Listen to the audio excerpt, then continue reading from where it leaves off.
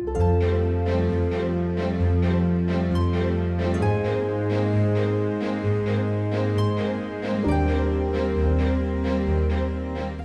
afternoon, Elmira, friends and members. This is our podcast for Elmira Baptist Church.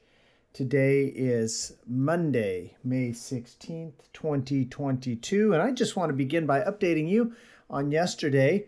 We had Dr. David Innes speak to us both Sunday morning and Sunday night. Sunday morning, he spoke to us about confession, about forgiveness, just such a useful message, profitable message. I hope all of you had a chance to hear it in person. If you did not have a chance to hear it in person, by this evening it should be posted to Sermon Audio and it should be posted to YouTube.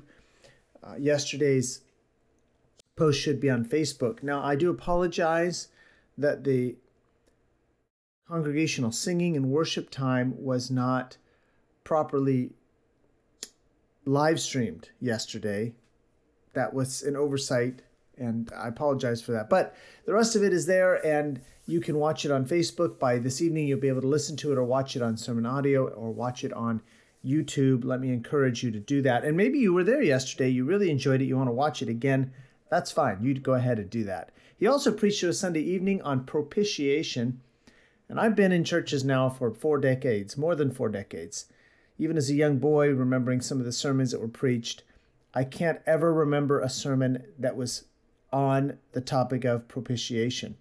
And he left a lot of seed corn right on the floor there where we can all pick it up. He gave us copious notes.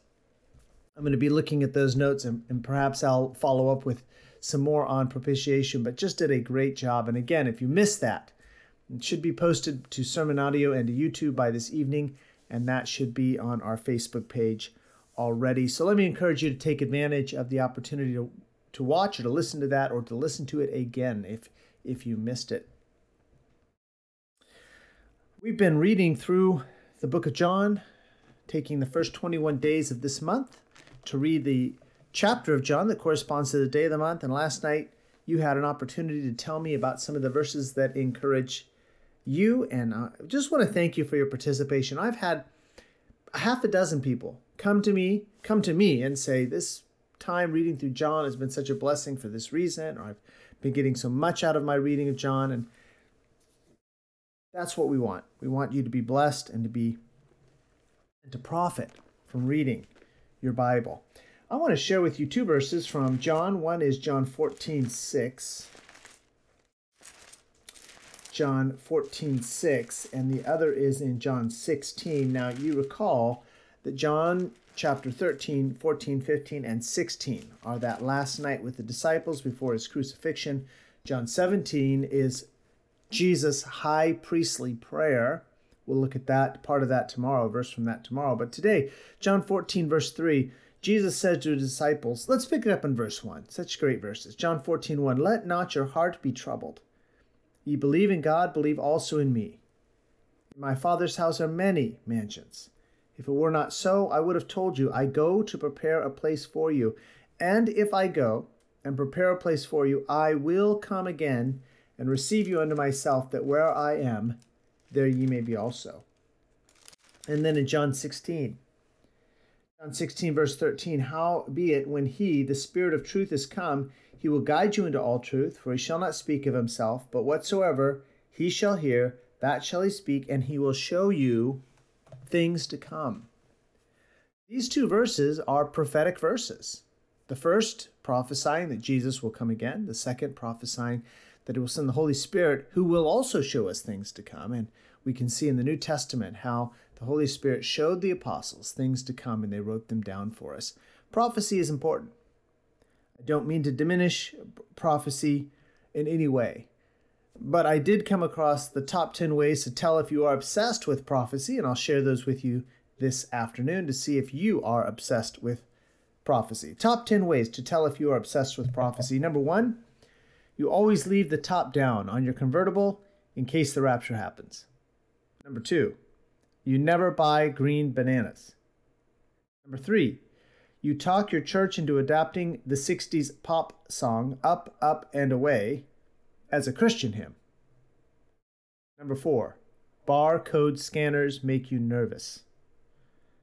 Number 5, you refuse a tax refund check if the amount is exactly $666. Number 6, you can name more signs of the times than you can commandments. Number 7, you believe that there is an original Greek and Hebrew text with Scofield's notes. Number 8, you believe the term church fathers refers to Hal Lindsey and Tim LaHaye.